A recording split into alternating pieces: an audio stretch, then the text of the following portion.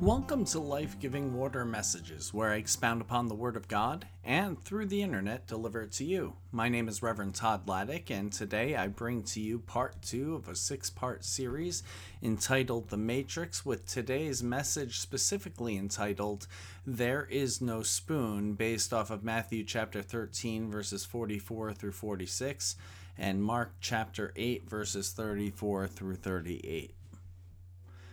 So let's dive into the word today. The kingdom of heaven is like a treasure that a man discovered hidden in a field. In his excitement, he hid it again and sold everything he owned to get enough money to buy the field.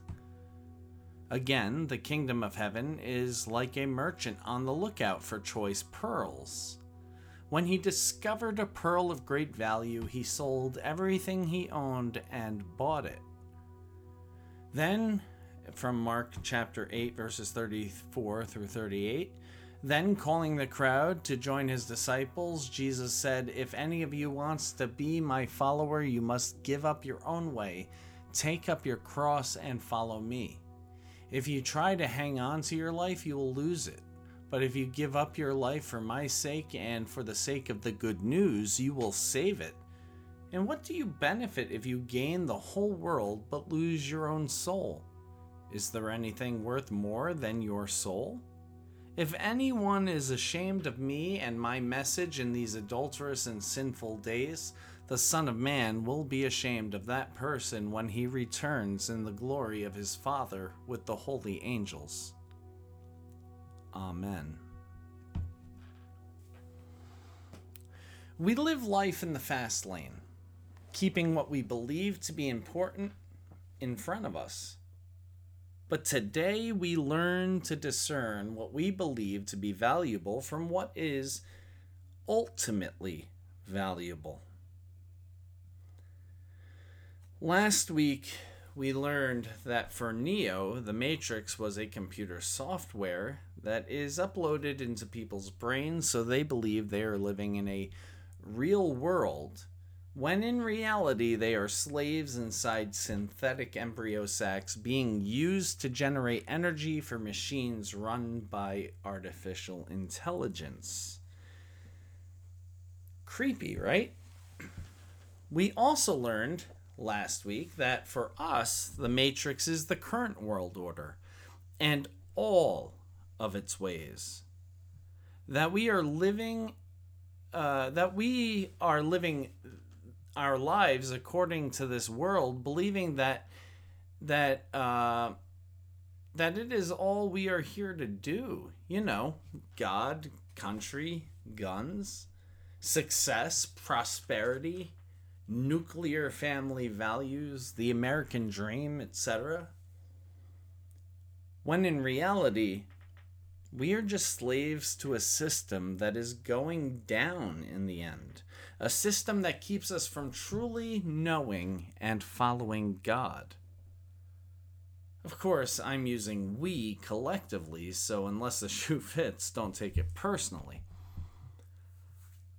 After Neo wakes up to the reality of the Matrix, he is then shown what the world really looks like. A world that has been ravaged by war, by climate change, by technology, a world that is uninhabitable but underground, navigated by huge ships or vessels. Neo, being pulled from his faux embryo sac prison cell, wakes up aboard such a ship, Morpheus's ship. This one called the Nebuchadnezzar, which should remind those of us anyway who have read the Bible, and I quote Chris C. and Greg Garrett in their book, The Gospel Reloaded, of the powerful Babylonian king who oppressed the people of Israel, conquered many nations, and ruled with an iron fist. Yet his empire eventually fell while Israel found restoration. It is on this ship that Morpheus and the other hackers operate their mission, their war against the machines, and it is here where Neo will learn not only what that operation is, but who he is in the grand scheme of that operation. Heavy stuff. Before any of that can happen, though, Neo must face the ultimate question that I think any of us have to face. Who am I? For real. Who am I? Really, who am I really? In order to do so, Morpheus, takes Neo into the Matrix to see the Oracle, a woman who has a propensity to see into one's soul and guide them to the truth of who they are. She's a mysterious woman who abstractly speaks more than she gives direct answers. When they arrive at the Oracle's place, Neo enters and sees a child is holding a spoon.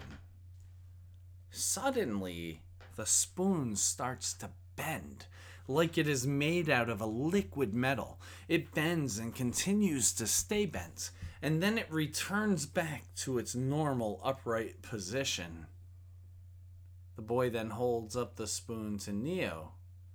Sitting down, Neo takes the spoon and inspects it curiously. "Do not try and bend the spoon," the boy interjected suddenly. "That's impossible. Instead, only realize the truth."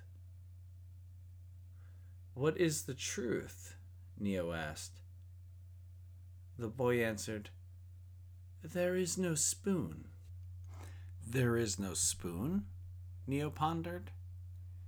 "Then you will see," continued the boy, "that it is not the spoon that bends. It is only yourself." Well, that's the best accent I could give anyway. But what could that possibly mean?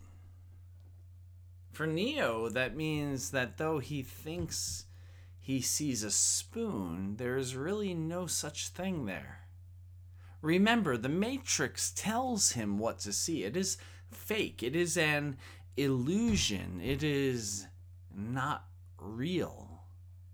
Therefore, if he merely accepts the fact that there is no spoon, he will see, or, quote, bend himself, quote, past the illusion.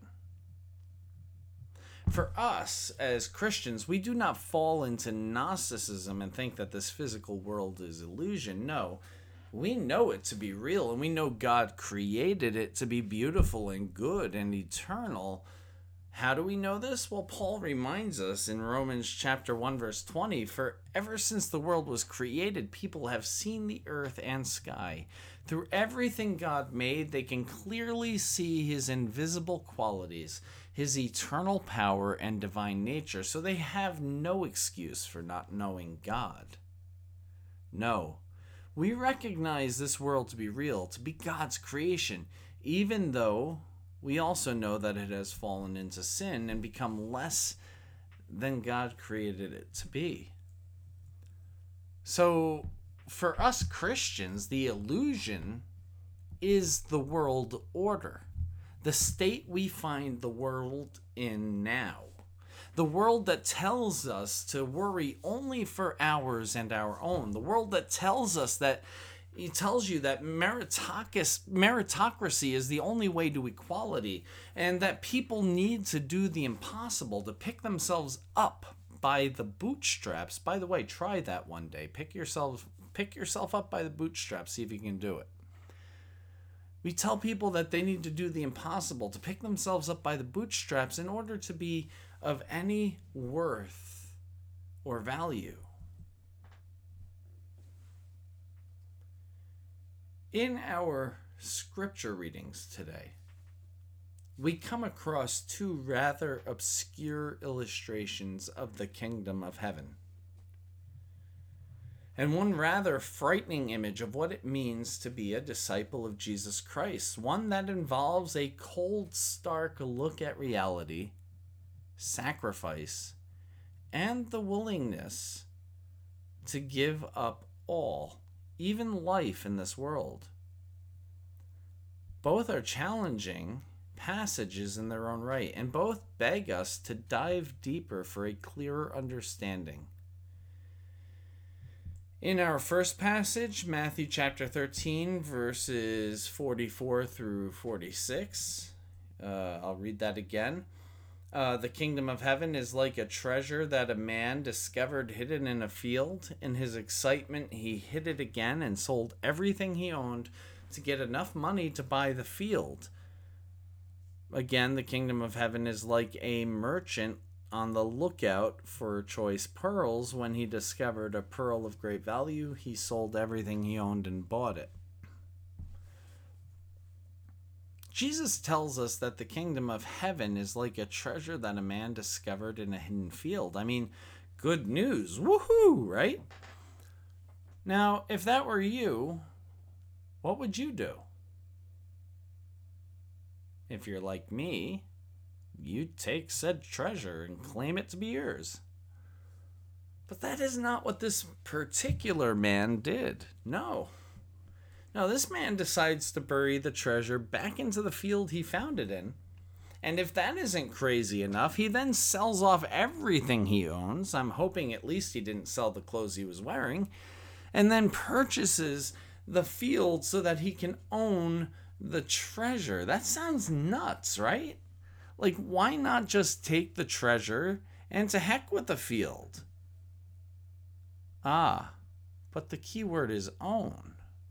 If he followed the worldly way, finders, keepers, losers, weepers, so to speak, he would be nothing more than a thief who stole something he never owned.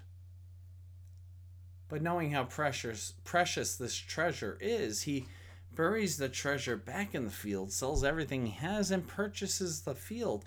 Now, when he quote-unquote finds the treasure, it will be his. He will own it because he found it on his own property.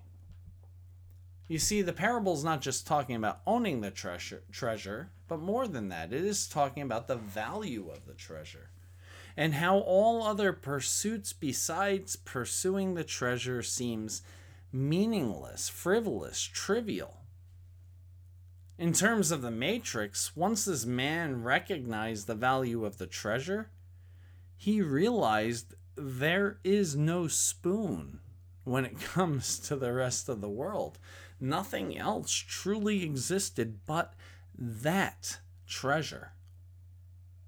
Again, Jesus continues his illustration of the kingdom of heaven. It's like a merchant on the lookout for choice pearls. When he discovered a pearl of great value, he sold everything and he owned and bought it.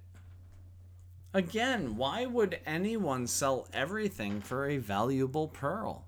Sure, pearls are rare and expensive, obviously, but for a merchant to sell everything for a single pearl makes no sense. Why do that? Just like the man who found the hidden treasure, this man becomes obsessed with the pearl to the point where nothing else but the pearl existed. Outside of the pearl, there is no spoon. Nothing else is real. Nothing else matters. Jesus is telling us something here. That the world we cling to, the ideals we hold, the things we idolize, they're not real. There is no spoon. And in a somewhat Buddhist turn, though still Christian as well, the things you cling to cause you more pain and suffering and needless hurt. They keep you imprisoned, enslaved to the world order, the Matrix. So how then do we discover the kingdom of heaven? Simple. We read the Gospels and study them. We worship, we fellowship, we serve. We, as Wesley put it, attend to the ordinances of God.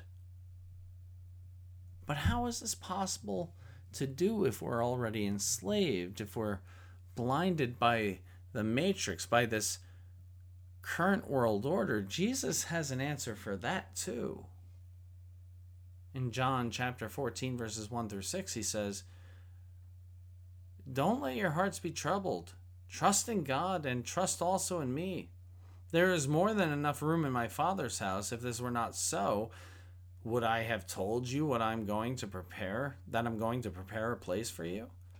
When everything is ready, I will come and get you so that you will always be with me where I am.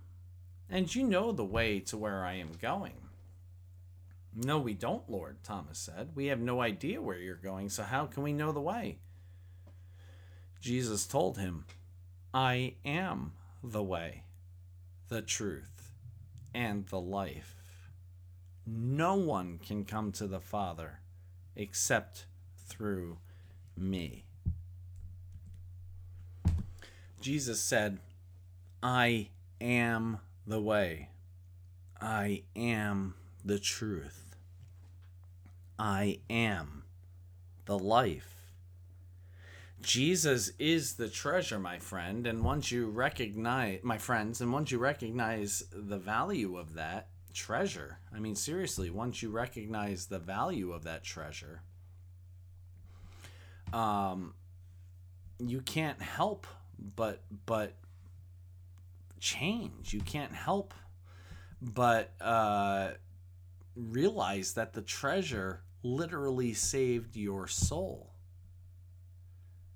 And then you will realize that outside of Jesus, outside of that treasure, outside of Jesus, there is no spoon.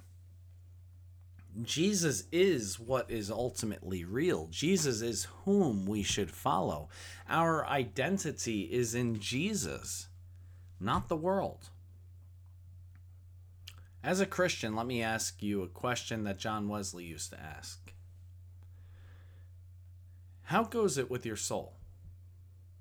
Have you discovered Jesus as both the way to and the treasure? Has Jesus been the front and center in your life, your ultimate reality? Now, granted, none of us are perfect and none of us get it right all the time, but what are you going to do to draw yourself closer and closer to Jesus? Remember, there is no spoon. This world order and all it offers is a lie. It sells us what we want to hear so that we can spend all of our money and energy and lives being cogs in that numbered wheel. And yes, the days of that wheel are numbered. As a congregation, what can we do to embrace and teach the fact that there is no spoon? That the world order is not truly order, but chaos. That the only true order, the only true reality is God the Father, God the Son, and God the Holy Spirit. Remember, right here and right now, we are kingdom preparers. We are preparing the way to the kingdom by following and proclaiming Christ, and Christ risen from the dead. And we need not only do that in words, but through living out our faith in the community through presence and mission. As opportunities arise, and they will, I pray you will choose Jesus over the spoon. Amen. Amen. Let us pray. Gracious and loving God, I just thank you and praise you for this opportunity to just be here today and to be challenged by this message and inspired by it. Help us to be a people who recognize that there is no spoon outside of Jesus, that the only thing that is real is Jesus. And if reality around us is bending, it's not because reality is bending, it's because we are bending to see reality. And so, Lord, help us to see you as our ultimate reality. We pray these things in Jesus' name. Amen. Friends, again, I want to thank you. And I'm just always excited to have you guys tune in, and hopefully you get as much out of these messages as I do, putting into them. It's always a pleasure to have you tune in. Please check out the episode notes if this is your main spiritual sustenance and you have it in you to give. There are links there to help you out with that. That would help us out greatly. If this is just supplemental, then by all means give to your community. And if you have it in you to give to both, God bless you. We both could use it. On all things, remember, you are richly blessed, so be a blessing to others. Amen. Go in peace.